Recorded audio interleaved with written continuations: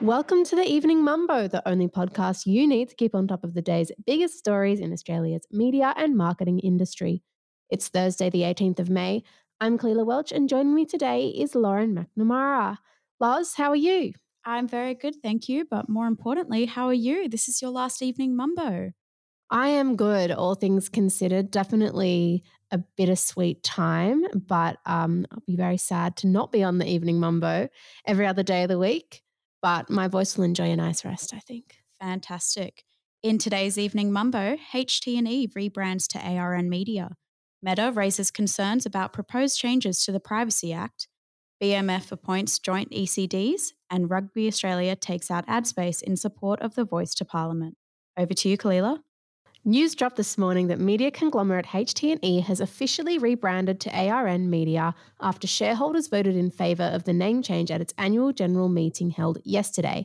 The company's ticker code on the Australian Securities Exchange, the ASX, has also been updated from HT1 to A1N. In yesterday's meeting, HT&E Chief Executive Kieran Davis said the name change comes following the company's acquisition of ARN Regional and recent investments in digital audio. Southern Cross Austereo is also set to rebrand to Listener this year, with the company confirming that the departure of CEO Grant Blackley wouldn't be impacting those plans. Back to you, Lauren. Social media giant Meta says it won't rule out charging Australian users to access Facebook and Instagram if extreme proposed privacy reforms are adopted by the Australian government.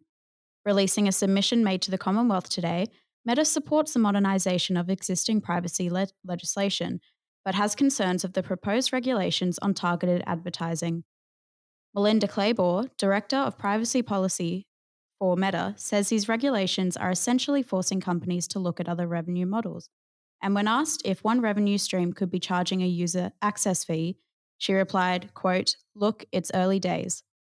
Claybor said companies such as Meta rely on ads to provide free services and has asked that the proposed changes be redesigned to more precisely address the risks involved.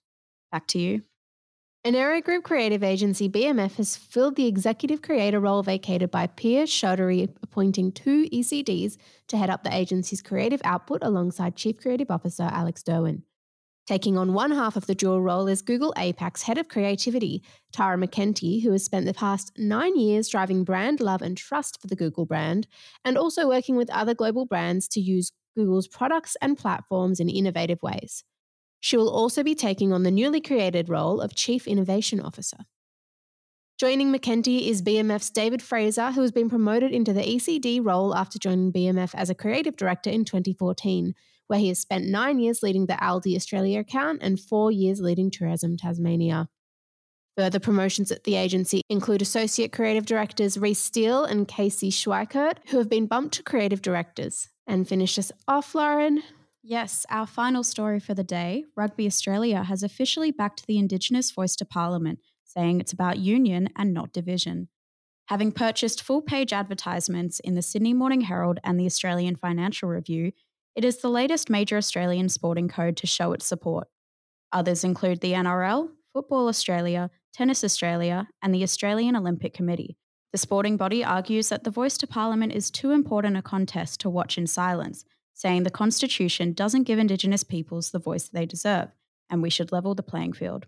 A Nine spokesperson told Mumbrella it does not have a corporate position on the Voice and will accept advertising from both sides of the campaign. Those were the biggest stories for the 18th of May.